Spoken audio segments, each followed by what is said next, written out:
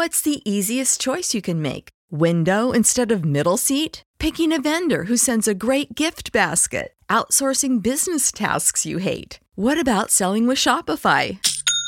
Whether you're selling a little or a lot, Shopify helps you do your thing, however you cha-ching. Shopify is the global commerce platform that helps you sell at every stage of your business. From the launch your online shop stage to the first real-life store stage, all the way to the did we just hit a million orders stage. Shopify's there to help you grow. Whether you're selling scented soap or offering outdoor outfits, Shopify helps you sell. Wherever and whatever you're selling, Shopify's got you covered. Sign up for a $1 per month trial period at shopify.com/try. Go to shopify.com/try now to grow your business, no matter what stage you're in. Shopify.com/try.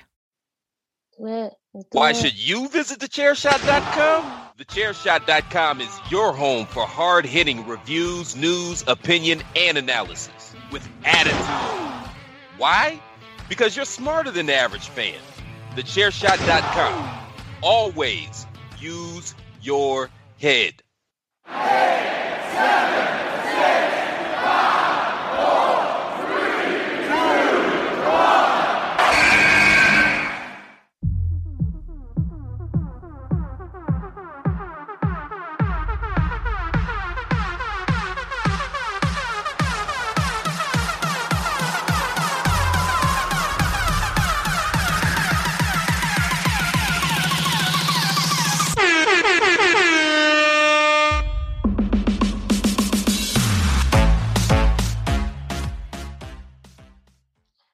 Welcome to another edition of the #Miranda Show. I am your host, the Twitterless heroine herself, ring announcer to the stars, the most professional podcaster, the pop punk princess, and most importantly, the queen of soft style, Miranda Morales here, finally back from a little bit of a hiatus, but we're back because we got so much to cover this week on the show. I am so excited to be back, so excited to update you all on all that has happened in the world of Miranda Morales.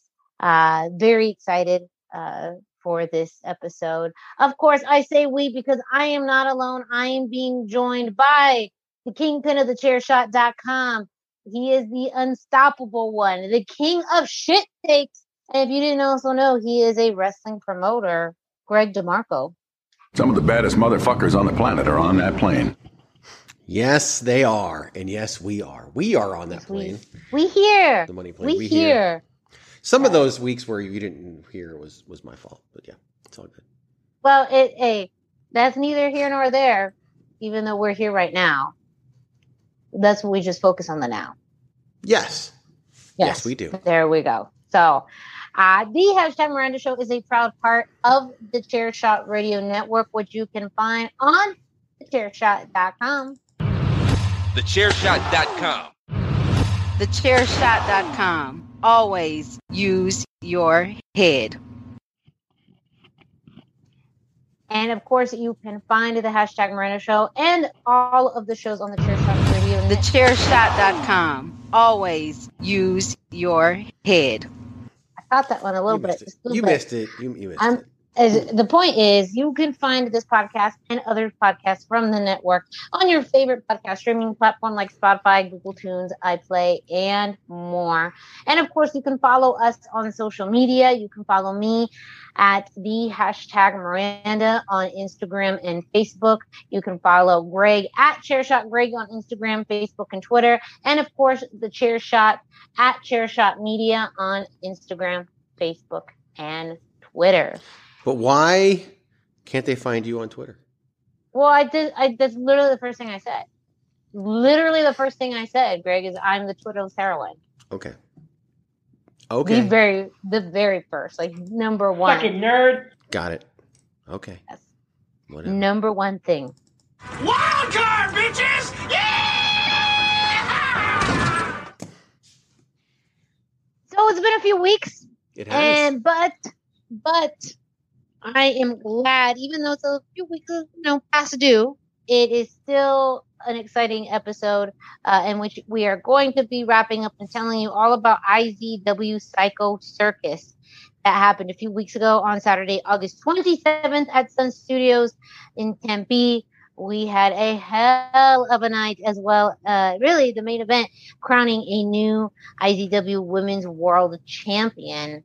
We're going to get to that a little bit later on top of all of the matches and events that happened throughout the night, as well as let you know a little bit more information about what's to come with IZW over the next few weeks. So that is going to be the headline of this week's show. And if we get time to it, I'm going to share with everyone a little bit more of a life update and some very interesting things that have happened over the past few weeks. And of course, it wouldn't be an interesting life update if it wasn't for Greg, which he is plenty a part of. So make sure you stay tuned for the entire episode. I can't even pretend it's not true. I can't even downplay it. I just can't. No. Yeah, literally wouldn't have happened. Someone asked me leading up to Life Moment, are you going to Life Moment? And I was just like, you're like, bitch, I am the Life Moment. It can't happen without me. Yeah. Basically. Literally could not have happened without Greg. Yeah. So exactly. Excited Money to plan. talk more about it. But that's why you got to listen to the full episode this week. We're going to be hitting everything pretty fast and furious. Because of that, Greg, I usually I have to ask you a question, but I'm asking you a question before the question, really the question before the command. Greg, is it time possibly to wind it up? Yeah, we can do it. Okay, Greg, get ready to wind it the fuck up. It's time! Yes, it is indeed time for you to go to ProWrestlingTees.com/thechairshot to pick up your very own IZW and Chairshot t-shirts today. When you go to ProWrestlingTees.com/thechairshot, you're going to find a ton of t-shirts, both supporting Impact Zone Wrestling and thechairshot.com.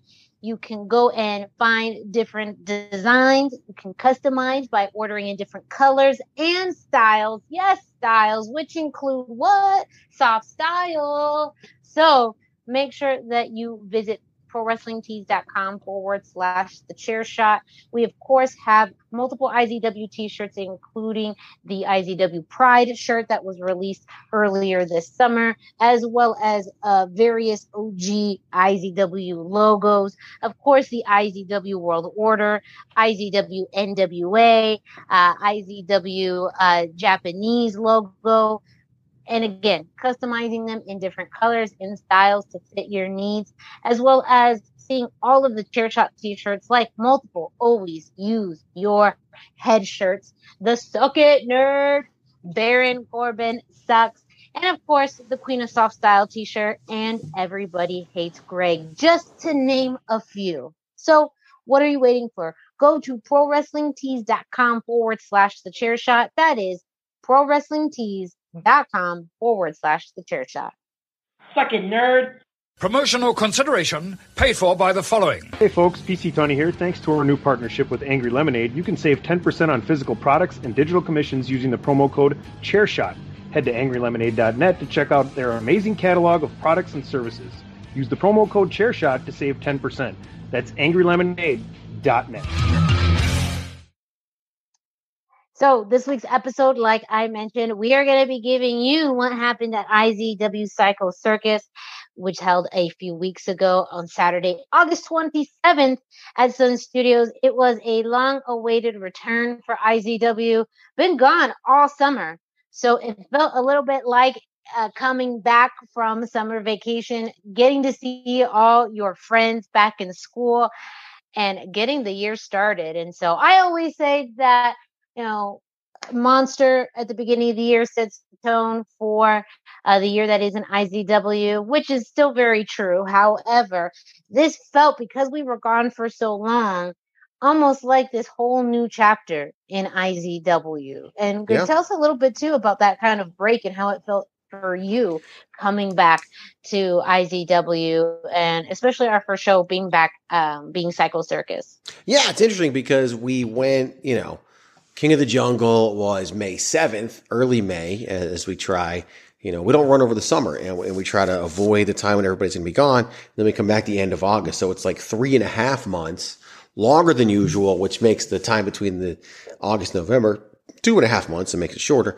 And then, of course, we got Coolidge mixed in the middle of there. So it's definitely different. And it did feel like longer, those extra 2 weeks. Just felt like so much more, maybe in 3 weeks, honestly. But Psycho Circus was, a kind of an idea and a vision that I had leading up to it. And I've had the idea for the match concept before I had the name for it. And that's, when trying to figure out how to name wrestling shows, because we name every show. It's one of the things that we do. And it's important to me. And it's just one of the ways, we want to stand out and be different. And I think it works. And, sometimes we put a match with it. We had a Fully Legal match with Fully Legal. We have a Psycho Circus match with Psycho Circus. It doesn't mean we do it every time, although Monster has Monster. But so I guess we do it more than I think. I was going to say, it's kind of a thing. Kind of the thing. But it's is what it is. But we came up with the match and then the show name to go along with it. Of course, the people I promote this with happen to be huge fans of the rock band Kiss. And so Psycho Circus is the name of their first album. So it just kind of worked out very well and worked in with the theme. We even had a ring announcer that was more like a ringleader of a one-ring circus at Psycho Circus. I mean, the theme definitely played in and worked out really well. And I was excited about that. But yeah, the layoff was a little bit longer and it just felt good to come back and go back to the Sun Studios one last time and get to use that setup. And yeah, it was just good. And love the process of getting there. Sometimes it's painful, sometimes it's not, but then once you get there, it feels amazing. And that's the way it was on August 27th. Well, we are going to start off with our VIP match. This, too, is such a great part of the show in which fans can come prior to the main show and see some exclusive matches that do absolutely, feed into, and not just matches, but events, interviews that happen that kind of feed into the main show and provide some context. And that certainly happened on the VIP show because, as Greg mentioned, we had the Psycho Circus match, which was already announced to headline main event of the show to determine the new IZW Women's World Championship. But our VIP attendees got a taste of the Psycho Circus match because we ended up having one during the VIP show. Essentially what had happened was that Bryce Saturn, I believe, was coming out and interrupted. Well, and refresh my memory because a lot of things have already happened. So Bryce Saturn had come out essentially in a previous match, kind of mocking the previous match, and that ended up bringing out Mike G and DeShade, who were scheduled to be in a match. And Bryce being pretty adamant about not leaving until, he got the respect he deserved. That brought out Commissioner Derek Montilla and said, well, we're already halfway to a Psycho Circus match, so let's go ahead and bring out 2 other competitors. And competing for the first time in IZW, we had Balaam Lynx and Jude Diz come out, and Commissioner Montilla put together or instated the very first Psycho Circus match at our VIP show. So DeShade, Mike G, Balaam Lynx, Jude Diz, and Bryce Saturn competed in the first monster match of the show. And for those of you not familiar with the monster match, really, it is a 3 falls match in which you have 3 different kind of, not even stipulations, but setups. So in the first fall, that is a 5-way match with all 5 competitors in the ring. The competitor who ends up getting pinned after that or in the first fall is eliminated. And then the person who pins their competitor, whoever the winner is, they get to then pick their partner for the second phase, which is a Lucha Rules tag team match. And so the 4 remaining competitors will face off against each other in a Lucha Rules tag team match. The winner gets to choose their partner, and then ultimately the other 2 competitors will team up against each other. And then the winners of the tag match will then go on to phase 3, where they go on to the final round, and there must be a winner. The only way the match can end is in pinfall or submission. And then the winner of the final fall is your winner of the entire Psycho Circus match. So getting a preview of that during our VIP main event with a few familiar faces, like, of course, Bryce Saturn, Deshade, and Mike G, plus some new faces in Balaam Lynx and Judiz. The winner of this, well, let's kind of go back because I get jumped ahead to the winner, because the winner of this is very interesting. First off, you had all 5 compete in this match, and we had Bryce Saturn getting eliminated in the very first fall, which I don't think fans expected, especially after seeing him make all this noise and kind of demand more respect from the fans. So he was out after the very first fall. Then you had Judiz and Balaam Lynx actually ended up getting the pinfall. So he ended up selecting Judiz for his partner, making Mike G and Deshade their tag team partners for the Lucha Rules tag team match. Balaam Lynx and Judiz got the win in the tag team match, or the tag team fall. And then in the third phase, we had Judiz and Balaam Lynx face each other, with the winner being Balaam Lynx. Again, 2 men who have not competed in IZW before, ending up as the final 2, which I think was a very big surprise to fans. It was a big surprise because they were the 2 that were not known to the fans, and that's what this is all about. You know, we had some new talent debut that has not worked in IZW before, and those were 2 of them, and we wanted them to get that opportunity to shine, and they definitely did, and that's something that I was extremely impressed with and extremely happy with all of the talent who made their IZW debuts. Those 2 gentlemen, and of course Jordan Cruz on the main part of the show. I was just super excited about it. We wanted to give, of course, our VIP fans that treat of seeing the first ever Psycho Circus match. Internally, kind of behind the scenes, we also wanted to do one before it was the main event, just to work through it. Scott had never refereed one before, and so there was that, and it was really just an opportunity to see it and give the 5 participants in the main event any opportunity for fine tuning. And it also allowed everyone to jump out. I mean, Bryce played his role very well, and he would appear more throughout the night. Shade and Mike are Shade and Mike. I mean, they're fantastic. They're very consistent and awesome in their own regard. I don't think anybody saw Judiz coming and just really standing out the way he did. Judiz was there just as an opportunity, and you know that's what it's about. And sometimes you can see footage of people and you can see stuff, but to see them in person, to see them live, to see them in front of your audience, the audience that's been cultivated and growing over the past 3 years, and you just see that connection. And he found an opportunity, he found an opening within the confines of the match of the way he could play his role, and it just worked, and it enhanced everybody, and enhanced things for Balaam, and it just worked out really well. And next thing you know, by the end of the match, we have 2 new people who definitely fit in Balaam Lynx and Judiz, and it's very exciting for both of them and for us to have that. So yeah, no, I think that such a really, amazing debut for Judiz and for Balaam Lynx, especially Balaam, who ended up with the win, being able to survive a 3-phase match against 4 very outstanding competitors. This is a really big statement to make on your very first night. It sure is. And it could have been Anybody? I mean, I think a lot of people probably going in would have expected a Bryce Saturn or somebody to pull off that win, but for Balaam Links to pull it off, and it's just a way to get established. And I think everybody knew in that match was able to establish themselves. And yeah, I mean, the sky's the limit for both those guys and for everybody. And we'll be seeing more of both of them, that's for sure. And I'm excited about it.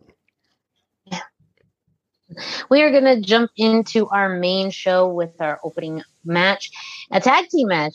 Dallas King and MBW, the Megabit Warrior, against Gino Rivera and Dante King. But everything is not always what it seems. And that happened right off the bat, where before the match formally started, Thugnificent and EJ Sparks came out with the shade. The Regulators came out and decided to, make things interesting and inserted themselves into the match, wanted to make it a 3-way tag team match. And sure enough, they did. So we ended up having Dallas King and MBW versus Gino Rivera and Dante King versus Thugnificent and EJ Sparks. Of course, Dallas King and MBW, an established tag team, debuted over a year ago now at IZW. Gino Rivera out with Dante King, his student, and Dante King making his return after a hand injury earlier this summer. And of course, Thugnificent and EJ Sparks, we've seen them compete against each other. We've seen them be teammates, and now, really coming back as the Regulators with the shade. That is really at their purest form and sometimes their funnest form.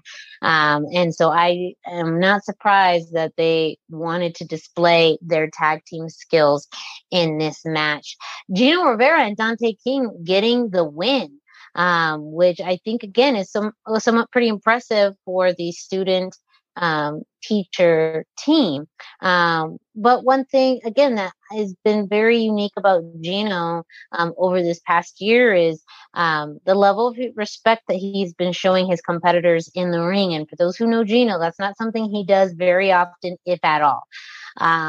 But he went in to shake the hands of EJ and Thug after the match. Kind of got turned away from Dallas at MBW, but then Dante left the ring without giving any kind of acknowledgement to his competitors.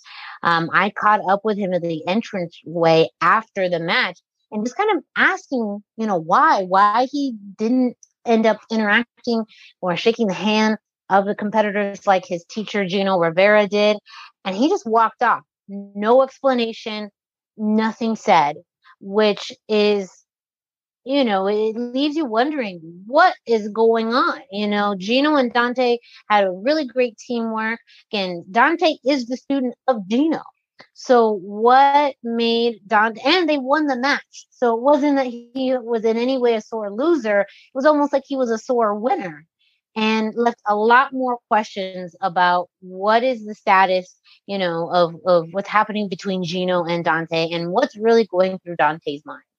Yeah, it's interesting. I don't know. I mean, Dante, a couple years in the business, Gino is his teacher, and Gino commands a lot of attention. And Gino, doesn't hog the spotlight, but naturally attracts the spotlight. And I think for someone like Dante, he wants that spotlight. And I think that you win the tag team match, and it was Gino who scored the fall. He tagged himself in. Thugnificent didn't even know.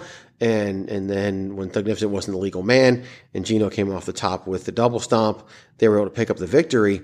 I'm guessing Dante thought there was their moment, right? The two of them celebrating. And then when Gino decided to try to involve everybody and was turned away by Dallas and Mike, but was able to involve Thugnificent and EJ Sparks. And I just think that wasn't what Dante had in mind. And I don't know.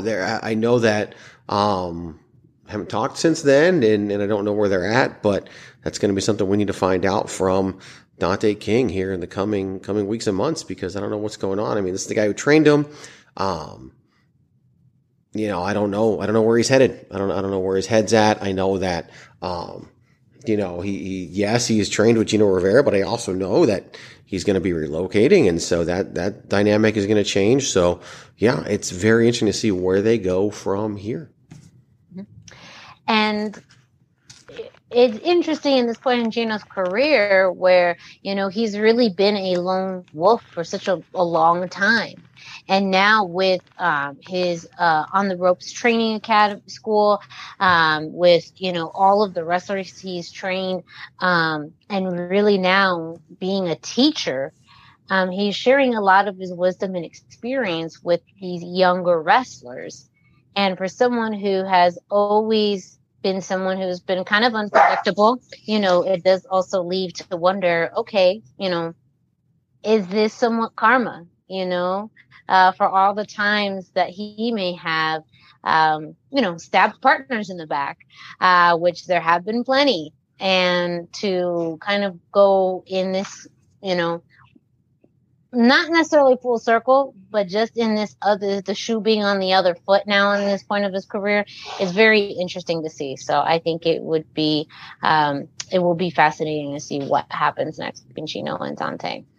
Yeah, I mean, when you kind of turn that around and you train everybody and you not everybody appreciates you the way you think they might. So I think that's part of it. I think that's been part of it, and we'll see how that goes in the future. But yeah, I don't think it's what everybody expected. That's for sure.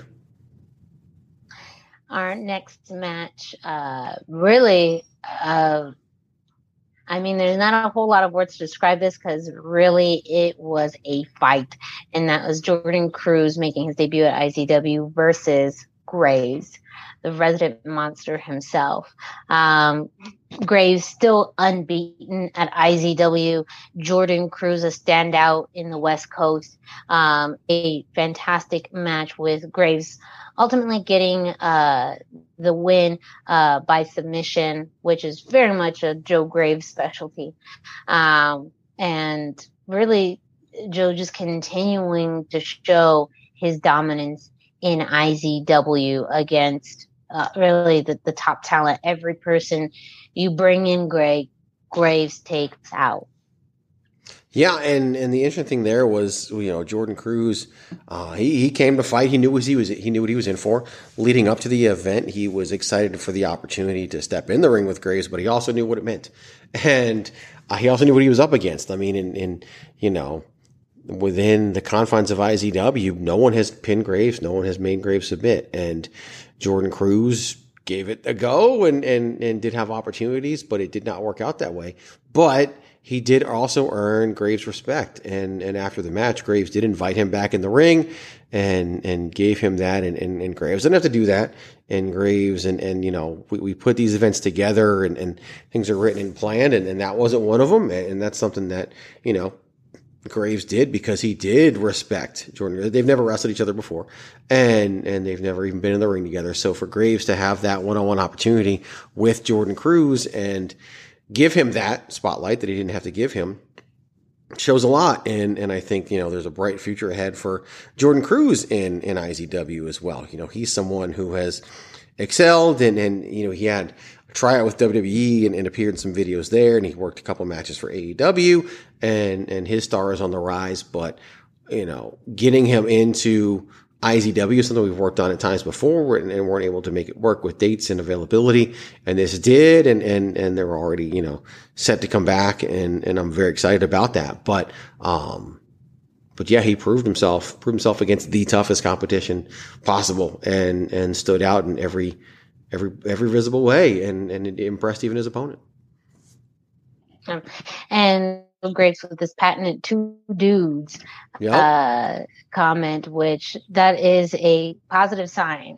If he comes out to the ring and says there's two dudes in the ring, that means he's looking at you as a man, as an equal. If he comes out and says there's only one dude here, that means you are viewed then less than. Yes. So everybody remembers the moment in Monster when there were Graves, Jacob Austin Young, along with MBW, Dallas King, and Fresco-Matic, and Graves pointed out, still just two dudes. So he will not, label you a dude unless he wants to, and he labeled Jordan Cruz a dude. So if that's not a stamp of approval, I don't know what is. I don't know. That's as good as it's going to get for Jordan Cruz's first stamp of approval from Joe Graves. After that match, we had Smooth Talk with Jay Booth, his patented segment in which he welcomed the Navajo warrior to come out. And in this segment, the Navajo warrior announced that he's qualified for the Strongman World Competition in November. And just thanking the IZW family for, the support, for being able to explore this facet of his career, and just being able to share with the crowd, just kind of this big accomplishment that he's worked so hard on over the past year. With that though, in celebrate and really get together with the crowd, Pete the Heat comes out, who was supposed to be Jay Smooth's original guest. However, Jay Smooth thought this was a much more interesting guest, which I completely agree with.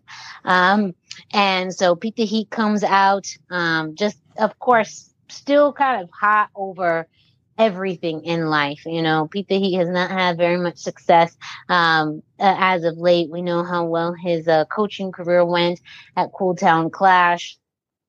And so with that, he came out really to mock the Navajo warrior, but ended up saying, he wasn't going to be there alone. So he came out with Miko Maestro, who we had seen previously in IZW. But then after that too, we had a pretty big surprise announcement as well, in which he also brought out Kevin Koa.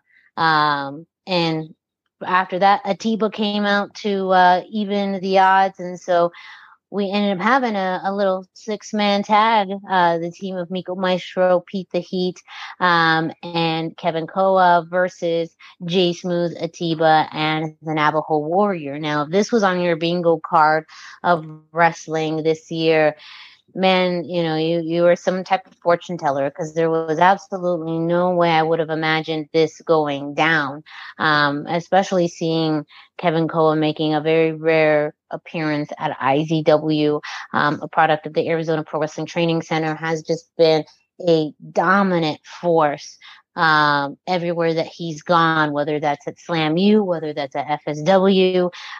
He's competed, really in so many places around the West Coast, and to make his way to IZW, I know was, a factor for him. As well as, being able to see the team of Jay Smooth, Atiba, and the Navajo Warrior in action. Kind of an eclectic team, but one that seemingly ended up working pretty well. That was until the very end, with Pete the Heat getting the win with the assist from Miko Maestro, and getting the win for his team, which again, if that was on your bingo card of wrestling, I can't imagine that being on anyone's bingo card. Not at all. And I can tell you, for a lot of different people, but for the Navajo Warrior, he absolutely loved what took place there. An opportunity for him to get in the ring with some really spectacular young talent and share the ring with those people. He loved the opportunity to do that with Atiba, with Miko, with Kevin, and with Pete and with Atiba. Like, it was definitely something that he was very excited to do. And he just had a blast doing that, even though his team unfortunately was not able to pick up the victory. Thanks to an assist from Kevin, Pete the Heat getting the 1, 2, 3, not something that you see every day in IZW either. And really everybody stepped up. Kevin getting the opportunity, unfortunately, due to a canceled flight. And that opportunity came up at the last minute, and for him, taking the risk to jump in and, at such short notice and be able to compete on the card. As someone who years ago, when we first started this, he was in the crowd. And so to have him there and go from watching a talent like the Navajo Warrior to sharing the ring with him, I mean, that's a big moment and something that I'm glad we were able to do. And I'm glad he was willing to take that risk, and everything that comes along with it. But I thought it was great, and something that I thought he did an amazing job, as did everyone else. And again, another one of those talents who made their IZW debut at Psycho Circus and ended up impressing in the end. And I think it was great for him and great for everybody else. So super proud of him and all 6 people, what they did. And again, it's just an opportunity in wrestling. Sometimes these things happen and they come up, and we get an opportunity to put on something like an exciting 6-man tag team match, and that's exactly what the fans got. Yeah. And also the Navajo Warrior continuing to work with younger talent is something that he continues to give back to the wrestling community. Someone who doesn't need to do this, but does it because he wants, these younger wrestlers to grow and to learn. Jay Smooth is continuously improving each and every time. Atiba's charisma is something that, anytime he comes out, fans get excited and they smile because he has such a contagious energy. And I got to admit, I like this idea. I like this duo of Miko Maestro and Pete the Heat. It is a team I did not think I would like, but seeing kind of Miko being Pete's, backup, it's smart. We talked about, changes in careers, and when you've been in the business for long enough, Pete's in a part of his career where he doesn't need to do the dirty work. He can have an up-and-comer like Miko do it for him. And Miko, is young and impressionable enough to be persuaded by the words of Pete the Heat. So I don't know if this is a permanent tag team or a permanent partnership, but it is one that I surprisingly enjoyed. Yeah, I think you'll see more of it. I'm pretty certain because it does work. You're exactly right. Like, it does make sense. It does work. I think you'll see more of everybody that was in there in this match. I do believe you're exactly right. Like part of bringing IZW back was the opportunities for the new talent and for new talent to get a chance to work with the Navajo Warrior, who of course just in May, was part of the Hawaiian Lions' last ever match. And so seeing the tribe come to a close and now going to the next stage of his career, it's definitely an opportunity for him. And this is what he wants to do. He wants to work with young talent, and he can watch a match and he can give them feedback, but to be physically in the ring with them makes such a big difference. And for him as a teacher and as a coach, like, that's just something that he cherishes, and he always will. And that's a big part of what we want to do. And so he got that opportunity there as well. So sometimes things have meaning beyond what we see in the ring. And that was one of those times. Our next match was a highly anticipated one. Charles Cassis, representing Final Destination, took on Jacob Austin Young, Jay himself. And Jay, again, someone who's also been a staple throughout the West Coast, especially in FSW, made his New Japan Strong debut just last week. And so amazing things ahead for him in the future. A pretty big test in front of him in the form of Charles Cassis. Charlie, being unbeaten and having that backup of Final Destination in his corner as well. But Jacob Austin Young did the one thing that no one else has done so far, and that was beat Charles Cassis in the middle of that ring clean, and ended up handing Charles his very first loss in IZW, which again is big. No one has been able to beaten Charlie, and with the momentum that Final Destination has behind them, it really felt like no one was going to be able to beat him. But you cannot deny the talent that Jacob Austin Young brings to any wrestling ring. He is incredibly smart and calculated and stays calm under pressure and doesn't get frustrated. And I think all those things lend so well to him in the ring. And it obviously worked out for him in the end by getting pretty much, the biggest win in his IZW career thus far. Yeah, he was in the final two at Monster, and he picked up a big, win at King of the Jungle in a star-studded 4-way match. He wrestled to a time limit draw with Graves at Cool Town Clash 1. But here he was with Charles Cassis, who never lost in IZW and hasn't lost anywhere in almost 2 years. Really? And what? Yeah. And so to get that victory was huge and something big for him. Like you said, undeniable. Like Jacob has been, again, came in last November, somewhat of a try and see how he fits, and fit in very well, and it's just taken off ever since then. And it just, the sky's the limit for someone like Jacob Austin Young. And again, Charles Cassius, you get used to not losing. And sometimes when that finally comes, I mean, he didn't take it too well. No, I mean, he just snapped at the end of his match, just rampant, yelling and screaming at everybody. Really at the top of his lungs. I've never seen him so angry. And if you think about a 300+ pound guy angry in the middle of a wrestling ring, it was a pretty scary thing to watch.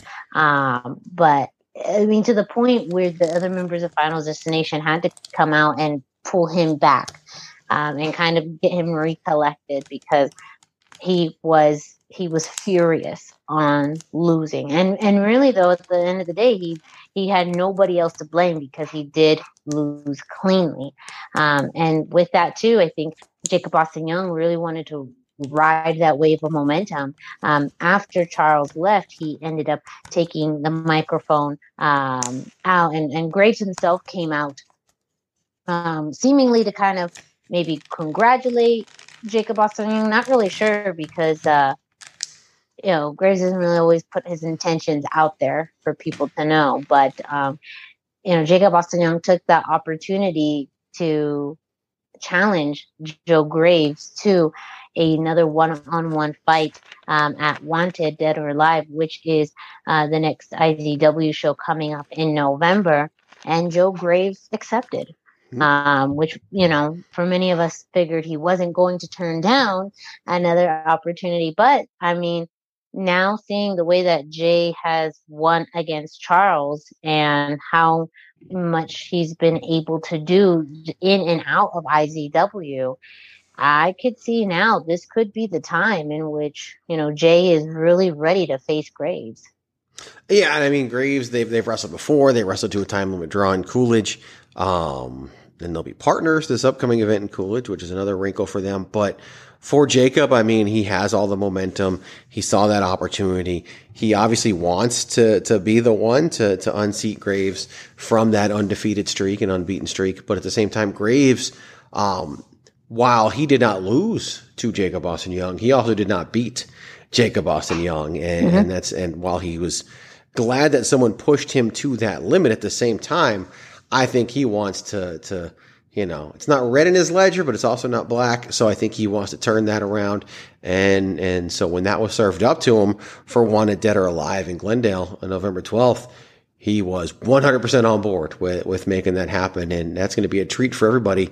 It's what does that mean? Can Jacob Austin Young, for the second time in a row, pull off the unthinkable? He beat the unbeaten Charles Cassius. Now can he beat the unbeaten Graves? Or does Graves kind of right the ship, on the one guy that he wasn't able to beat in Jacob Austin Young and do it again when they have that rematch? So huge implications, huge match for both guys, and we're all the better for it. Mm-hmm. Yeah, I mean, it really makes me anticipate what's going to happen on November 12th at Wanted, Dead or Alive. This is going to be, like you mentioned too, it was a time limit draw. So now with this coming up, I absolutely agree that these men want to have a definitive winner at the end of this next match. So it's one that's really, it can absolutely could go either way. You have arguments for both. So, big things are happening on November 12th. We'll get more into that a little bit later, but we're going to take this opportunity right now to take a commercial break. So, Greg, let's go ahead and pay some bills. 8, 7, 6, 5, 4, 3, 2, 1. This is your boy Kenny Killer telling you to make sure you check out thechairshot.com, bringing you breaking news, interviews, podcasts galore, everything pro wrestling. Make sure you check it out, thechairshot.com.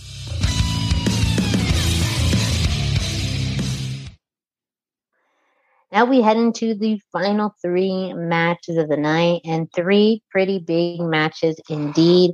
First off, we had the match or Mr. Classic against EJ Sparks in under Anything Goes rules, which is exactly what it sounds like. Anything goes. Now, this has been building for over a year between EJ Sparks and Mr. Classic.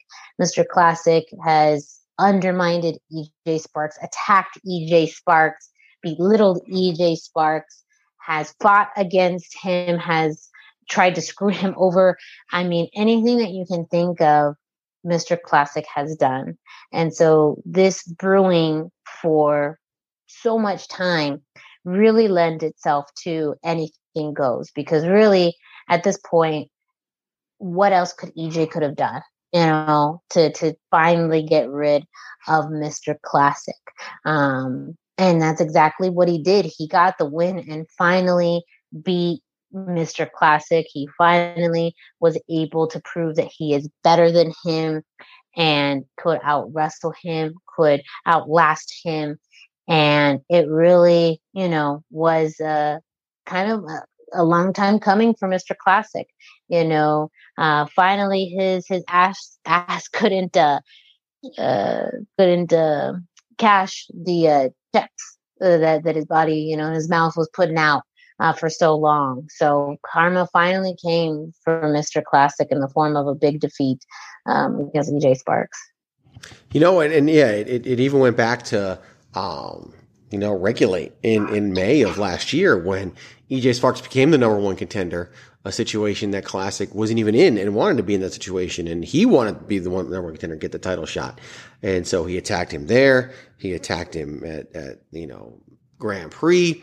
When you think about too, he was the special guest referee at Fully Legal, and pretty much like it's almost been like he's been, EJ's shadow everywhere that EJ has been, or every time EJ's been trying to make a step towards the world championship, Mr. Classic was there to bust that party up. And, and even got himself a title shot in the process. And at the first Cool Town Clash, he was not successful there. Just all, big part of it all. But this needed to come to a head for both athletes. I think they needed to be able to move on and pursue the interests they want to pursue in their career and had to figure this thing out. And they were able to do that. And with the assistance of a chair, which was fully allowed within the rules, EJ Sparks was able to pick up the victory and get that measure of revenge on Mr. Classic. And I think now they can they both got some things they want to pursue, and now they can.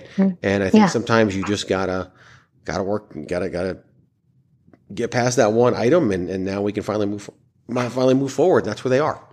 Yeah, finally move forward. Speaking of moving forward, the next match, the second to last match on this card, was the IZW World Heavyweight Championship match. The winner of this year's Monster, Evan Daniels, faced our reigning and defending champion, Thugnificent. Again, Evan Daniels winning Monster earlier this year made it abundantly clear what his target was. Not long after winning Monster, Thugnificent has been a fighting champion through and through. So this was something that not maybe as long brewing as, what has happened between him and Mr. Classic, but one that has had a lot of time to simmer over this year.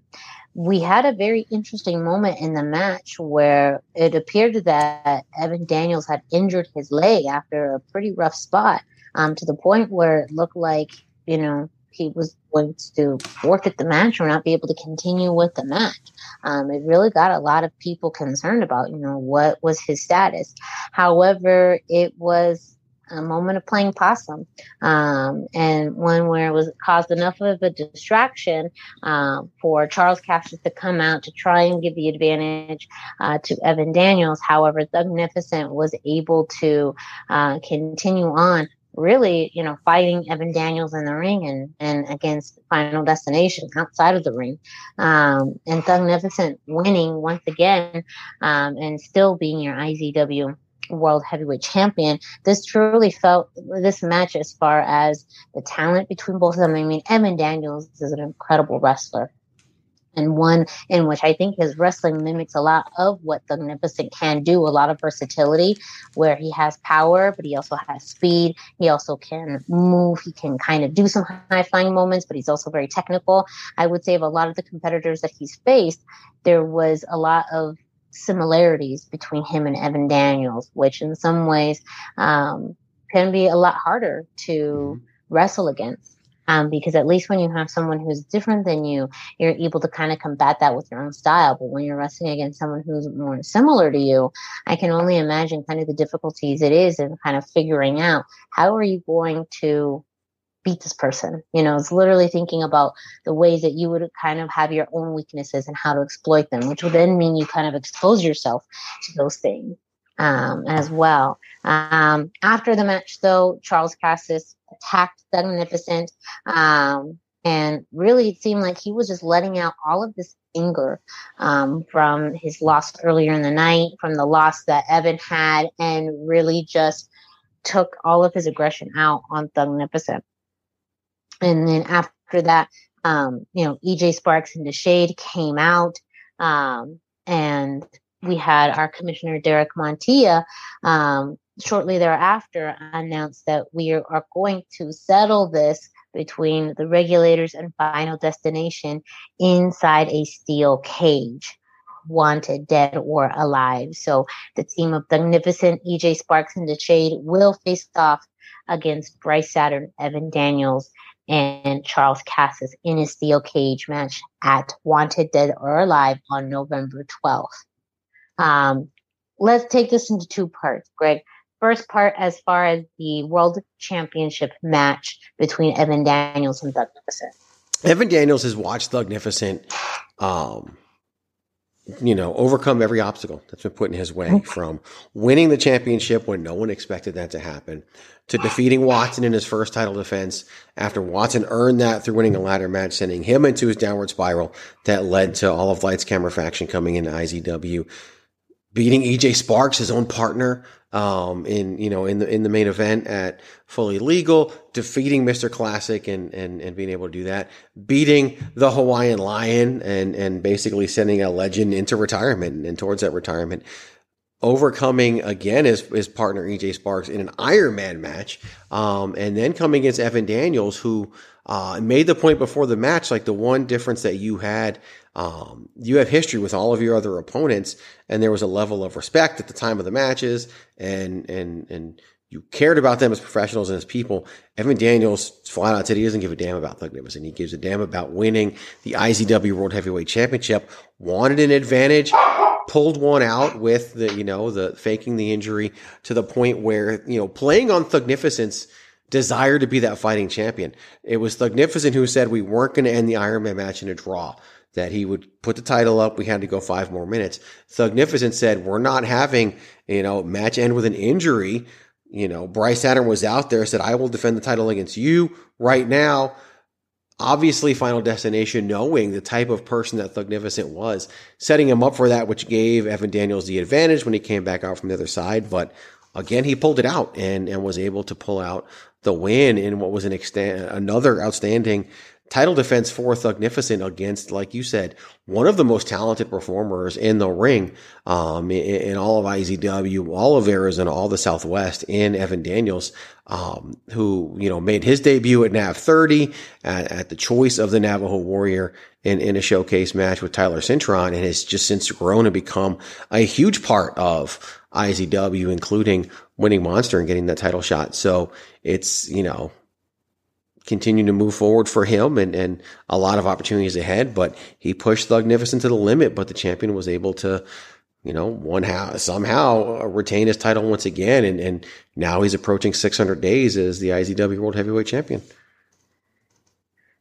And the aftermath of the match with Charles Cassis, really, and on the Final Destination, just beating down Thugnificent and all of the frustrations on him, having the Regulators there to back up Thugnificent, and the ultimate decision by Commissioner Montilla to have this settled in a cage match. I mean, to talk more about that process and really this being kind of a big milestone for IZW. Yep, first ever cage match in the history of IZW. And really, it needed to be an appropriate situation. And this definitely is that, with all the issues that when Final Destination was formed, they were formed at the expense of the Regulators in the finals of Grand Prix. In that finale, they were the last two teams. That turn is what led to Final Destination winning at Grand Prix and really setting themselves on this path. The only person to pin Thugnificent in IZW since he won that championship was Charles Cassius in the finals of the IZW Grand Prix. So this has been brewing since then. For them to bring in DeShade, who has been a part of the Regulators outside of IZW, to even the odds like we did here. And next thing you know, DeShade comes back into IZW to help out the Regulators, finds himself right in the middle of a steel cage match. Again, a first for IZW as we bring in a steel cage match. We move to a larger venue, which is something we've been talking about for a long time. And here we are. And November 12th, that cage is going to go up in the main event of Wanted Dead or Alive. And this thing's going to get settled. And I think that, for everybody involved, that's for the best, because you look at, Charles Cassius, he wants to win the IZW World Heavyweight Championship. For Thugnificent, he wants to defend that title. For EJ Sparks, he just finally rid himself of Mr. Classic. He wants to go on and compete. Bryce Saturn wants that respect that everybody's been talking about. Evan Daniels is like, what's next? He's this amazing competitor, and DeShade, he just wants to find his footing in IZW, and now he's in the middle of a cage match. Like, for all six of these guys, it's huge. And now it's going to be huge, and it's going to be inside that unforgiving steel cage on November 12th. And, we're going to see who comes out on top. I mean, for Final Destination, they have talked a big game. They have proven a big game all along, but the Regulators have been together longer and have been a unit for longer than this incarnation with Final Destination. So, as a unit, this is also going to be Final Destination's toughest task, but it's probably the same for the Regulators. Yeah, I mean, again, this is another one too, where you think about the cohesiveness that you have with the Regulators, but you also have the skills collectively between Final Destination. And they are also, I mean, as much as the Regulators have been a team, Charles Cassius and Evan Daniels have been a tag team for much, much longer. And when you add in the kind of new element of Bryce Saturn, who's trained under them as well, I could, between these two teams, I could see them collectively sharing one mind. And I think that's why the steel cage is a perfect setting for them, because truly it's what's going to take to contain them. And I think especially for Charles Cassius, who has been, especially throughout this particular show, incredibly frustrated, is that format. But also that could be the equalizer for the Regulators, where you have such maybe a size disadvantage between, them and Charles Cassius, that you may need that steel cage in order to create some balance in this. So a lot of other things to keep in mind. We are definitely going to be talking more about this as we get closer to this steel cage match, because there's so much to break down and talk about and predict for Wanted Dead or Alive. But I have to get to our main event. It is the Psycho Circus match to crown the new IZW Women's World Champion. The first time in 10 years that we have a new Women's World Champion, and with 5 competitors: Lilith Grimm, Miss Anna May, Gypsy Mac, Bryn Thorne, and Morgan. Each one of these women over really the past year kind of stating their case as to why they should be included in this opportunity, and each one of them being included. We've seen the tension and really the buildup, but also the match between Bryn Thorne and Morgan last year at Fully Legal. Of course, Lilith Grimm also there as well. And both her and Bryn Thorne ended up making it to the monster match through that no contest back in February. Anna May getting a very surprising win against Bryn Thorne earlier this year, and Gypsy Mac being kind of a very continuous presence on the roster, kind of also a wild card in this match as far as an experience level, matching a lot of these women, but also someone too who has wrestled in a lot of different places and really could adapt to any style. Again, a reminder about the Psycho Circus match format. It is a 3-phase match in which the first phase is a 5-way match with all competitors in the ring. And then the loser, whoever gets pinned or submitted, is eliminated. And the winner then gets to select their tag team partner for phase 2, which is a Lucha Rules tag team match. Then we have 2-on-2. From there, the winners of the tag match move on to the third and final phase, whereas the other losers are eliminated. And then we have a final phase in which we have a one-on-one between the final 2 competitors, where there must be a winner, and the match can end. Only way the match can end is in a pinfall or submission. So before we get into breakdown of this match, Greg, I know this was, a big deal for IZW and in its announcement when it came out that the IZW Women's World Championship was going to be crowned in this format. So again, kind of explain, I know you may have shared a bit earlier, but too, like, why this format, why this way to crown a women's champion? I mean, you've got to crown a champion somehow, and it was time to crown the champion, and there's lots of different ways to do it. But in the Psycho Circus match, when we came up with the concept, it's a big deal to be in, to be advertised, to be in this match for the first time ever, for it to be the main event, and for IZW to crown its first women's champion in over a decade. It was 12 years since we last had the IZW Women's World Championship. And to do so with these competitors, all of whom had history in IZW, both long and short, going back to Morgan being the original IZW to Miss Anna May being the first person to beat Bryn Thorne since she made her debut in IZW. So, and you mentioned, the issues between Lilith and Bryn as well. We all know about the issues between Morgan and Bryn, and then you had Gypsy Mac there to really be the opportunist and try to take advantage of all of that.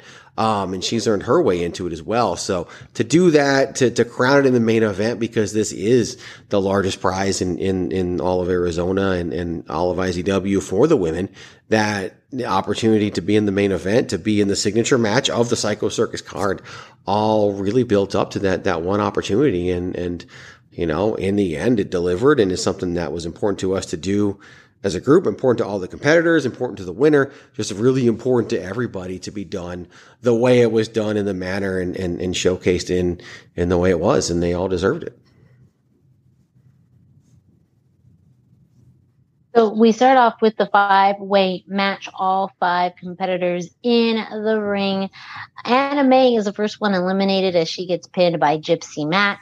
Gypsy then picks Lilith Grimm as her tag team partner. Again, as you talk about being the opportunist, knowing that Bryn, Thorne, and Morgan have had so much tension, so much history that it was going to be nearly impossible for them to work as a team. However, that decision may have come back to bite her in the ass, because Bryn, Thorne, and Morgan end up being able to work well enough together to win the second phase of the match, having Gypsy Mac and Lilith Grimm get eliminated, which I think too, was a pretty big moment in that match, to have the final 2 be Bryn Thorne and Morgan. Again, in this being kind of an anything goes format where the only way you can win is in pinfall or submission, the kendos were brought out. And that truly was something that Morgan brought out as a way to say, if we're going to do this, we're going to do this till we can't walk. And so those were utilized in this portion of the match. But ultimately, Brenda Thorne ended up winning and becoming the new IZW Women's World Champion. Yeah, and it was, for her, it was the culmination of almost 2 years in IZW, and very poetic. She made her debut by attacking Morgan.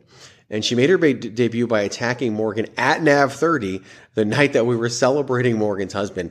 And Morgan, there was a ceremony, obviously, for the main event and NAV 30's match to celebrate 30 years in the business.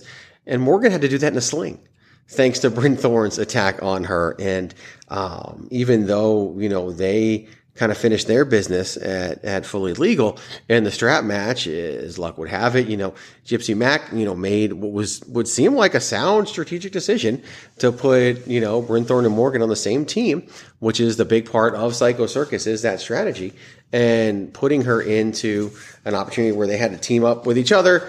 Can they coexist? They probably can't. And next thing you know, they pull off the victory, and they're fighting against each other.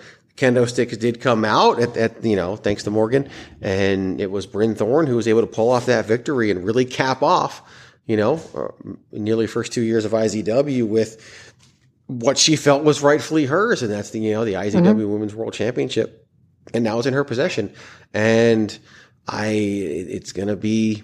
And I know how proud she is of that and what it means to her as a human being and as an individual. And it's going to take a lot to get that out of her hands. I mean, she sees what Thugnificent has done for the past, almost 2 years now as the IZW World Heavyweight Champion. So the bar has been set, and she has that within her sights. Hers is in its infancy now, but she knows what the standard is. And obviously, we don't know the heights that Thugnificent is going to reach before he ever loses that thing, but, she's obviously going to try to beat it. Yeah. I mean, the gauntlet has been laid out, now. I mean, one, it leaves now 4 women in the wings who are now ready to challenge Bryn Thorne for the opportunity, along with other women all over, the West Coast that may be knocking on your door, asking to face Bryn Thorne for that Women's World Championship. But as someone who has seen Bryn wrestle really for, several years now, but especially seeing the way that she debuted with IZW, everything that she's gone through with Morgan, and everything that she stands for, herself, this is something that is truly, a way not to cap off a career, because there's still much more of a career to go, but it's such a big milestone for her, and one that I know that she will take on any challenger, and very much, and maybe looks a little different because again she does have the backup of Final Destination, which they came out to celebrate with her, but will absolutely be a fighting champion. And that only will bring out the best competitors, but also the best in her. And as we've seen, sometimes the best that we see out of Bryn Thorne is when she has her back up against the wall. And now she has a target on her back, because every woman out there is going to be aiming for her in order to get a shot at that Women's World Championship. And you've got, it's going to be interesting to see where she goes, because she didn't beat Lilith Grimm. They fought to no contest. They had an altercation earlier in the evening. Anime pinned her, and she's obviously got that issue to resolve. She feels as though she's done with Morgan, and I think that feeling is mutual. And yeah, like you said, there's competitors lining up all over. So it ain't gonna be an easy road for Bryn Thorne, but it wasn't an easy road into IZW. She had to force her way in. That was something that and even in putting that together behind the scenes was very important to be done right and to be set up right, because we knew where to go with it. And here we are. She just lost before her last match before Psycho Circus was her first loss. And that was the same night she found out she was going to be in the Psycho Circus match. So it was like, okay, I lost, but now I have this opportunity in front of me. Mentally, we've seen what losses do to people. We saw what it did to Charles Cassius earlier in the night. So we know what it did to Bryn Thorne mentally to lose that match. But she had to immediately reset and be like, here's the biggest opportunity I've ever had laying in front of me. I got to make the most of it. And she did. And she delivered and proved that, that one loss wasn't going to hold back what she felt was her destination. And here we are. She was the first member of Final Destination to capture gold in IZW. And it seemingly may not be the last. We've talked about everything that's to come ahead, between Final Destination and the Regulators. Another announcement that was made at Psycho Circus, Commissioner Derek Montilla announced that we would be crowning another new champion at Wanted Dead or Alive on November 12th. So no details yet about what that championship is, who's eligible, and how it's going to be won. None of that has been released yet, but we do know that a new champion will be crowned at Wanted Dead or Alive, and that could, who knows, maybe Final Destination pull some kind of double duty that day and try and force their way into whatever this is.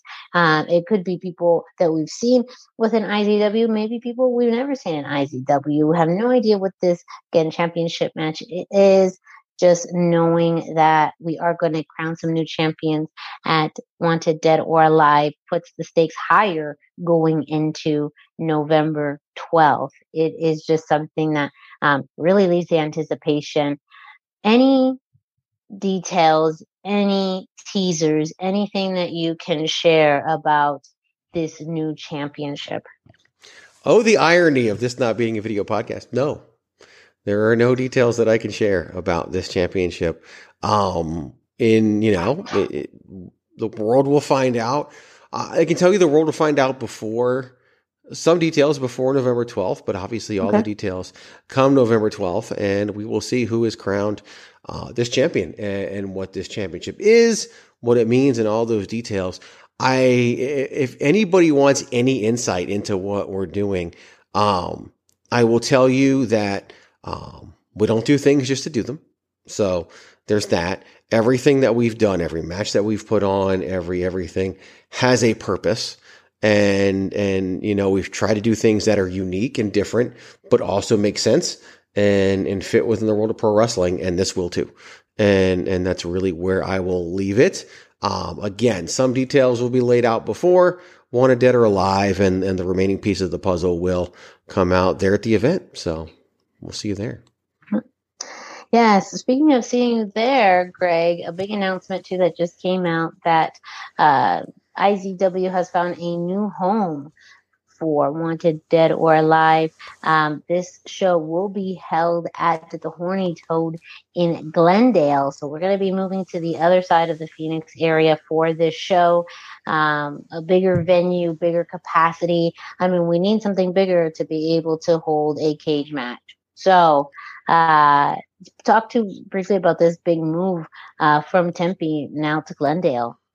It is important on a couple of different levels. Number one, we want to be able to hold events in various places in Arizona. And while the majority of our events have been at the Sun Studios, we had the opportunity at the Scottsdale Studios. And then unfortunately, that building was sold kind of out from under us. And so returning to the Sun Studios. But like we've talked about before, those four walls are permanent in the Sun Studios. We cannot grow. We cannot fit anybody else in there. Psycho Circus, again, another sold out event. And we just keep having those time after time. And so it's, sure, we can move to a place that could, hold 1,000 people if we wanted to. So we're not going to be able to continue to tout sold out events, but it's not about that. It's about giving as many people as possible the opportunity to see, our events and to grow as an organization. It is an indoor-outdoor facility, so it's not something that you're going to see, in May, like what we do, or in August. It's more of a November, February type of a place that we could use. So, we will have an opportunity to go elsewhere as well, but, it's kind of just that next step. We always talk about what's next. what's next for IZW in terms of growth. We've got our content, figuring out what we do with that in terms of distribution. But this is also one of the answers to what's next, and something that's been worked on going back a little ways, and with the opportunity being there and finally able to make that happen and to do it in quite a big way with the steel cage match. So extremely excited for November 12th, and ticket sales have been going really well.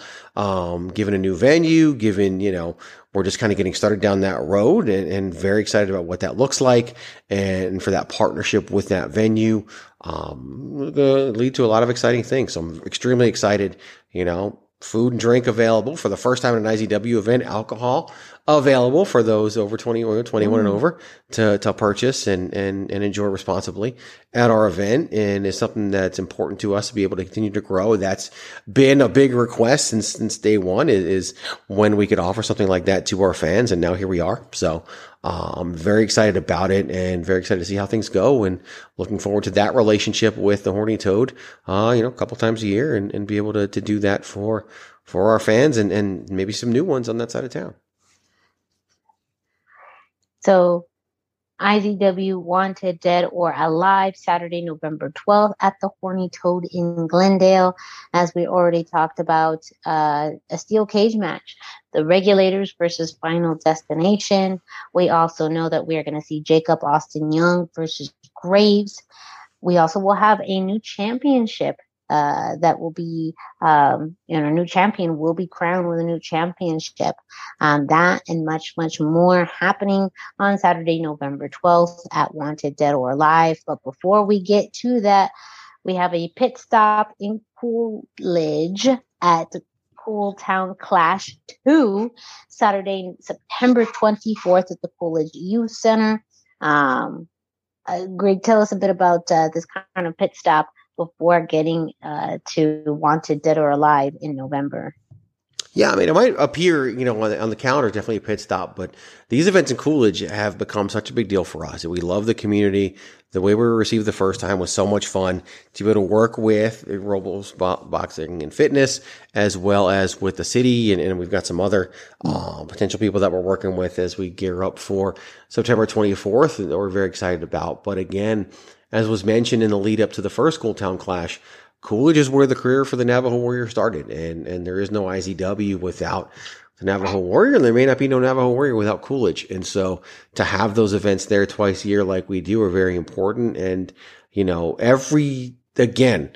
everything means something. And yes, there are some special things that happen at those events. There's the boxing sparring exhibitions, which will take place along with our partnership with Robles Boxing and Fitness. But at the same time, Thugnificent's defending the IZW World Heavyweight Championship against Bryce Saturn. Again, he said, let's have a match when Evan Daniels was hurt. Bryce Saturn came out as part of the ruse, but Bryce Saturn also said, hey, he gave me a title match. I deserve my title match. Now he's going to get it in Coolidge, and could be quite, imagine if he wins the IZW World Heavyweight Championship, what that means going into Wanted, Dead or Alive. We know, the Regulators will also battle Final Destination in a tag team match. So we've got a lot going on. The Navajo Warrior going one-on-one with Mercury Yaden. We got 50 years of experience in the ring at that time when those two guys are wrestling, which is going to be a treat for everybody. Graves and Jacob Austin Young teaming up. Before they have to fight each other, they're going to team up and take on the team of MBW and Dallas King. So, again, just a lot of great things to come, more to be announced as well. And I'm super excited about it. I love when we go to Coolidge. Those 2 times a year are fantastic, and this is going to be no different. So I'm very excited about it. You can check out information about IZW at izwwrestling.com. Information on tickets for both Wanted, Dead or Alive and Cool Town Clash are available. And go ahead and follow IZW on social media at IZW Wrestling AZ on all forms of social media. That way you'll get information on talent and match announcements, specials on tickets, which do happen throughout the selling period. Really cool pictures and video clips, all of that. You could definitely check out IZW's social media. It's always great to see highlights and pictures from each of the shows, video clips, promos, again, talent and match announcements, that and much, much more at IZW Wrestling AZ on all forms of social media. And again, IZWWrestling.com. What a night. Yeah. Oh, and that's just one night. Again, we have two big ones coming up over the next few months, which we will cover, of course, on the hashtag Miranda show. So make sure that you stay tuned, because we will talk Old Town Clash and Wanted, Dead or Alive. We'll continue to preview those shows, give you up-to-date information, news, match, and talent announcements as well, exclusively on the hashtag Miranda show. Now, with that business aside, we usually don't do 3 commercial breaks, so we're not really going to do one. But as far as the full show, like I promised, making sure you listen to the end, wanted to take an opportunity to talk about a big life event that happened just a few weeks ago, the week after Psycho Circus, which was the weekend of September 3rd, one that Greg played a very big part of in many, many ways, both before, during, and after. But I had the honor and privilege, if you like to say, which I did. I was going to slip it in somehow, but I didn't. That's okay. Yes, but I had the wonderful, almost luck, as you could say it, of getting married on Saturday, September 3rd, to my new wonderful husband. As some of you may know him, goes by the name of Dom Vitale. He helps run one of the co-owners of the Arizona Pro Wrestling Training Center. Also been a staple of the Arizona wrestling scene for many, many years. You've seen him in places like IZW, and of course, right now his home promotion, Phoenix Championship Wrestling. As a wonderful an occasion, an momentous event. But the reason too why I bring this up is the role that Greg played in this. Not very many people know that, long story short about how this all came about, like how I just ended up getting married to Dom Vitale, was that, him and I had known each other for several years, a meeting in New Mexico, of all places, back in 2017, and been very cordial and friendly with each other over the years. Greg and I actually worked several Phoenix Championship Wrestling events to help out and support with tickets and helping those types of his shows. However, it was the telltale night of NAB 30 back in November of 2020? Yep, 2020. 2020, in which I was given the assignment to interview the Keepers of the Faith, which was Dom's tag team with Gabriel Gallo. And in that was not my opportunity, because this was not anything I was scoping out, but I went to speak with Dom about that interview, and the rest is literally history. So I always credit Greg as writing the magical interview that changed my life. And Greg also being, friends with Dom for much longer than I've known both of them. So it was very fitting when Dom and I were looking to find an officiant, that we asked if Greg would be our officiant for our wedding ceremony, which he obliged. So Greg did his due diligence, became ordained, and now we can call him the Reverend Greg DeMarco. You're welcome. Yeah, it's kind of crazy, right? It's kind of crazy that I went online, got ordained, and can do weddings, and of course did that for this one. And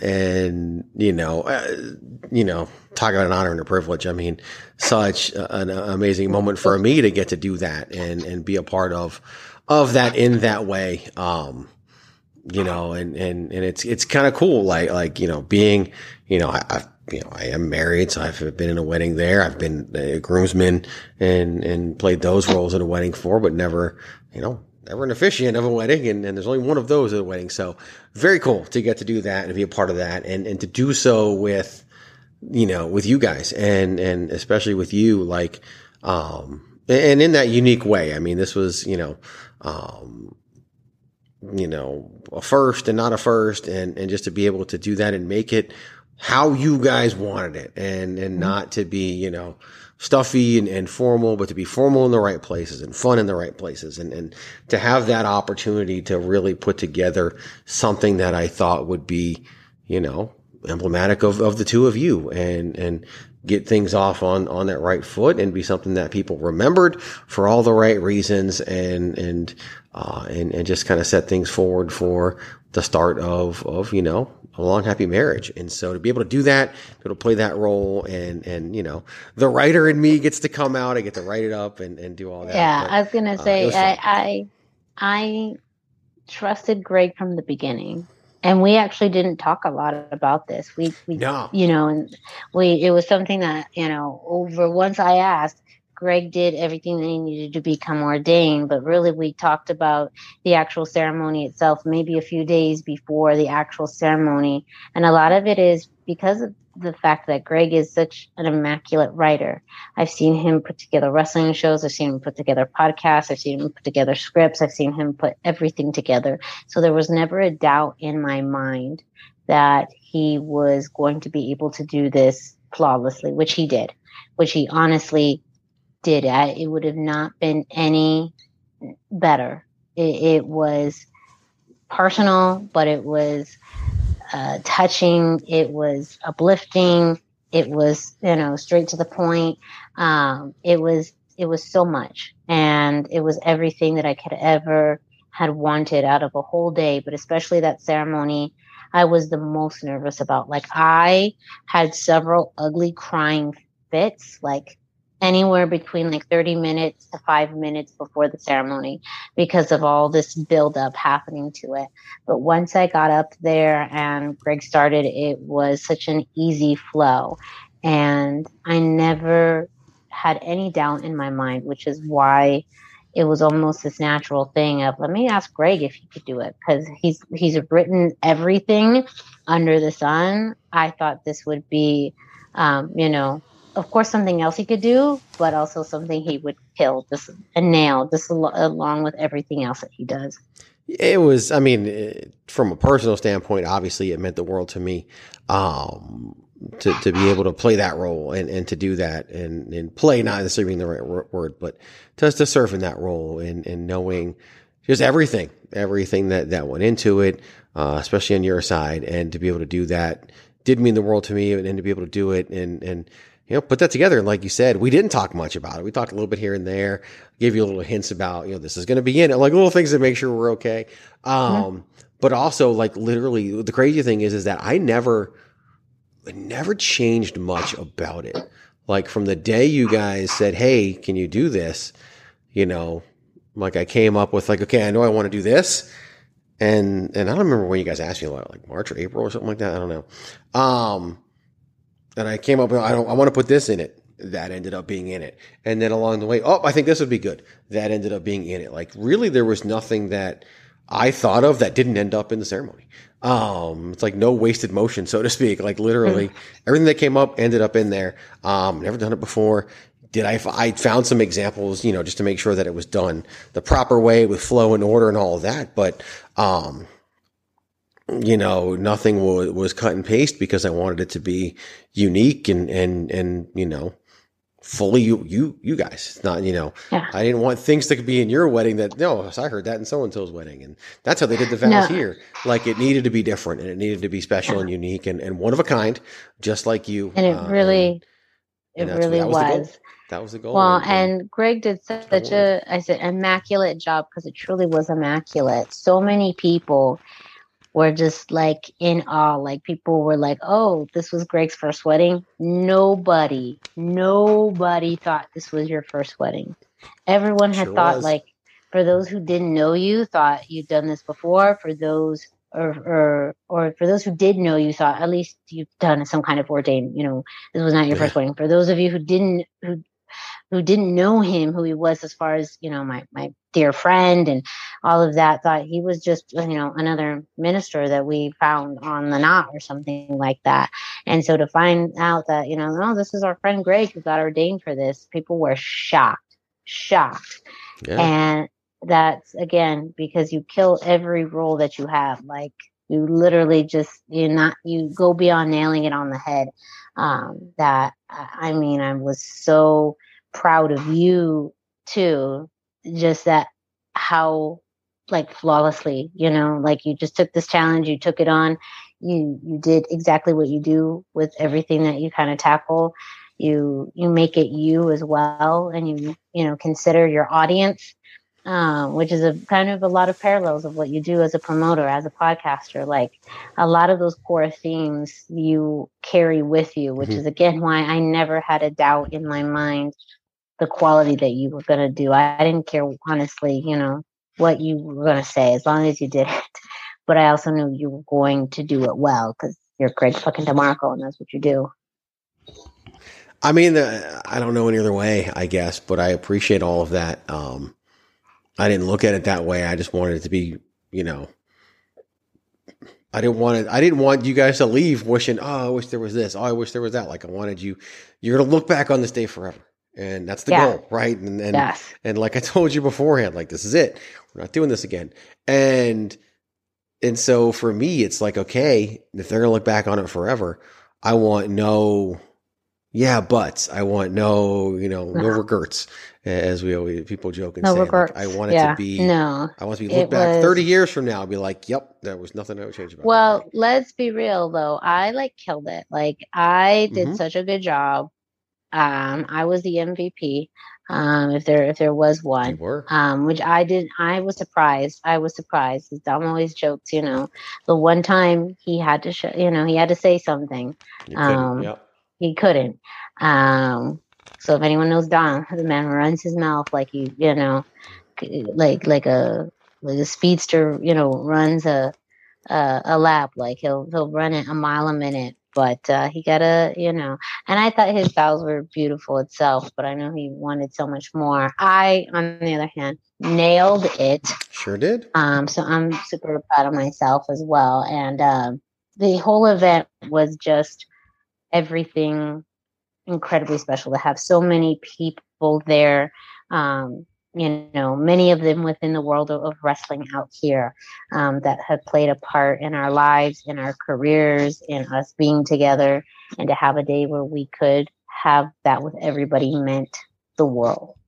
It really was a blending of so many things, which I'll give a few quick anecdotes here. One thing is that because there was so many wrestling people there, I have lived a very compartmentalized life, but there's not people outside of wrestling who know that I'm involved in pro wrestling as an announcer or a podcaster. So I did have 2 friends from work come to the wedding, and I waited until the Monday before the wedding to let them know, specifically more in depth about how Dom and I met and ultimately our association with the world of wrestling. Which they found fascinating, and then had a million follow-up questions about. At least I gave them a heads up, because my parents ended up finding out, as far as not that they didn't know that I was a part of wrestling, but more of the finer details. The finer details of it. And it wasn't that I forgot to tell my parents. I just didn't tell my parents. And I had sat them next to Dex, who's a dear friend of ours, came out from New Mexico and explained how myself and Dom knew him, and ended up telling my parents more about really more about my kind of the finer details of myself in wrestling, which then my dad, during his speech, once we had the reception, took a moment to let everybody in the audience know that he just found out some of those finer details about 10 minutes ago. So my face got extremely red when now my parents realized more about my involvement in wrestling. But my dad took it in stride. He ended up having a great speech as well. And yeah, this was truly a blending of worlds that for me, I have kept fairly separate for many, many years. And now it's truly one big world for me. The final mini story I do want to share is how, speaking of my parents, my dad was the person to give Greg his envelope, which Greg had not, we had not discussed payment or anything like that. And of course, wasn't anything that was Greg, was charging us for. But, as custom in weddings, you go around and give people tips, which is their envelope, which is very similar in the wrestling world when you get your pay. My dad had gone up to Greg to give him his envelope, and Greg's, you could tell more of the story about this better than I can, but I am honored that my parents gave you your first envelope as a ordained minister. Yeah, I didn't want it. I didn't expect it. And to me, it was, I know it exists and we gave one at our wedding and I get all that. But like, to me, it was, I don't know. I just not even a thought that crossed my mind. And because why? Like it's, you're one of my best friends and I've known Dom for even, 3 times as long as I've known you. And so it's never anything that I would think about. I tried to turn it down. That was unsuccessful. And, one thing, you just don't turn it down. And as my dad said, he said, my wife is making me do this, which we all know is my mother. Yep. And we all know we don't say no to my mother. And I learned that too. And so at that point I was like, okay, so I'm just going to take this and did. And of course it was appreciated and loved, but that's not why it was there. But at the same time, it was just another moment. And like I said, not expected at all. It was between a ceremony and the reception. And it was like, just, and obviously, it's a whirlwind for your family and for everybody that day. And just like taken by surprise, tried not to, but wasn't an option. And so took that and everything. But I got my first non-wrestling envelope. And it's been a long time since I've gotten a wrestling envelope because I haven't played any of those roles. I give them, I don't receive them. And so just to get that, it was super cool. And if I ever do more weddings, and receive more envelopes, this will forever be the first one. And I wouldn't want it any other way. I mean, I would not be ordained if not for this. I would not even have considered doing this kind of thing if not for this. And if I never do it again, I don't even care. Like it would be, that portion of any desire that I have to do that kind of thing is already fulfilled from this one. And so if I do it, great. I'll happily do it and that sort of thing. But at the same time, if I never do it again, not a concern of mine whatsoever. Well, if you would like to book Greg DeMarco to be your officiant for your wedding, feel free to reach out to Greg at Chairshot Greg on Instagram, Facebook, and Twitter. Once we have more of the official pictures and video of the ceremony, we will be sharing that so you could see Greg in action. But he did a fantastic job, 5 stars. I would highly recommend him. Comes in very fair prices. Excellent writer, especially if you have, a custom ceremony or a niche ceremony. Greg is your person. So if you or someone is getting married soon and are in need of an officiant, reach out to Greg DeMarco at Chairshot Greg on Instagram, Facebook, and Twitter. He is a hell of an officiant. And, I think a lot of that's because of getting to, the first one I ever do being yours. Like it was easy, to be honest with you. Like it wasn't difficult. I didn't stress over any of it. I didn't, because I know. And I just didn't overthink it. I was just like, no, this is how it should be. And, a couple questions here or there. Do you want this? Do you want this? And those are things that weren't in there. And almost all of them, it was like, no, we don't need that. We don't need that. Literally just one thing we added the Thursday before. Mm-hmm. And that was just an alteration to how we do the vows. But, it was what you guys wanted. And that's what mattered the most to me. And it should never be about, it's like they always say, if you leave a wrestling show talking about the referees or the ring announcer, like that's bad.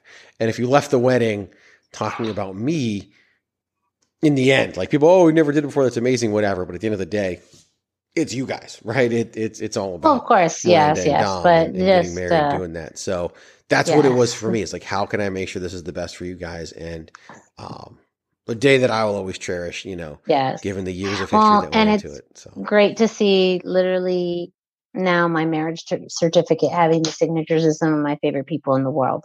One of my best friends, you, Kristen, me, Dom, even Gallo, cool, I guess, we'll have his signature on there. But to have that too is really cool. That was a very momentous, aspect too, when seeing my marriage certificate and thinking, wow, all my favorite people have signed this. So it's awesome. Thank you for everyone who's gotten, all of the wishes. People who've replied to social media, people that I spoke to recently at Phoenix Championship Wrestling this past weekend. Very, very kind, sweet words. And I, again, thank you so much, Greg, for being a part of that day, for getting ordained. And now, officially, one more title to add to your intro. And I've asked him, so that's why I asked. I said, Greg, what do I call you, now that you are ordained? And he specifically did tell me to call him the Reverend Greg DeMarco. Why not, right? If you're going to do it right. Do it up. Yeah. And so do it up. We joke in the world of wrestling, the phrase honor and a privilege is a joke. And it is, and it's become one. But in this case, fully true. And truly true. Very a day true. That I will cherish forever. And can never, no offense to anybody who's listening, if I do end up doing your wedding for some crazy reason or whatever, won't top this one in my heart. It would still be amazing for you. Don't get me wrong. It'll be great. But this is, and that's why it was the first. And I'm not saying it had to be the first because I never thought about it before this, but there was, obviously no other way. So. Well, thank you, Greg. You're welcome. For that. Of course. And now, again, one more formal intro. So now if you see Greg or myself refer to him as the Reverend DeMarco, please just know that it's official. It is a document. He actually really did that. Had to. Otherwise, then it wouldn't have counted. When they asked they asked if we're shooting or we're working, no, we're shooting. That was a shoot wedding. It was a shoot wedding. It was a shoot wedding. I'm shoot married now. I'm a shoot wife. You're a shoot wife. You shoot ordained. I'm shoot ordained. And we did inform everyone there who was there for the wrestling wedding that it wouldn't be a wrestling wedding, and it was not a wrestling wedding. Barely. There was some. Rick Rude's second theme song was played during the garter toss, which that was the one thing Dom was very adamant about. It might have been a wrestling reception, but it was not a wrestling. Yes. Oh, yes, that's true. Wedding or wrestling reception, not a wrestling wedding. I did feel bad when your dad gave a speech. I was like, oh shit. I felt like shit. That was my feeling as well. I was like, shit, here we go. But and another odd thing. So this happened more during the rehearsal dinner too, because of course there were some wrestlers in the wedding themselves.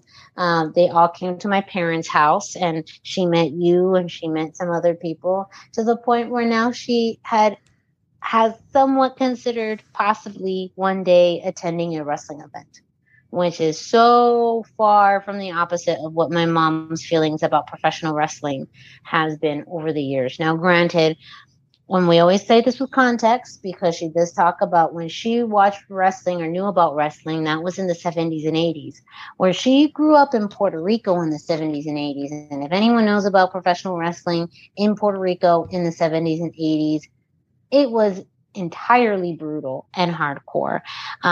So that is her reflection of wrestling. Though she saw what I saw a bit in the 90s as well, that is really what she associates wrestling with. So that is why she's had somewhat of a hard time with the world of professional wrestling. But now that she's seen people and us in kind of normal lives, she is slightly less worried about it and slightly more open to it. I don't know if I will ever get her to go to a wrestling show.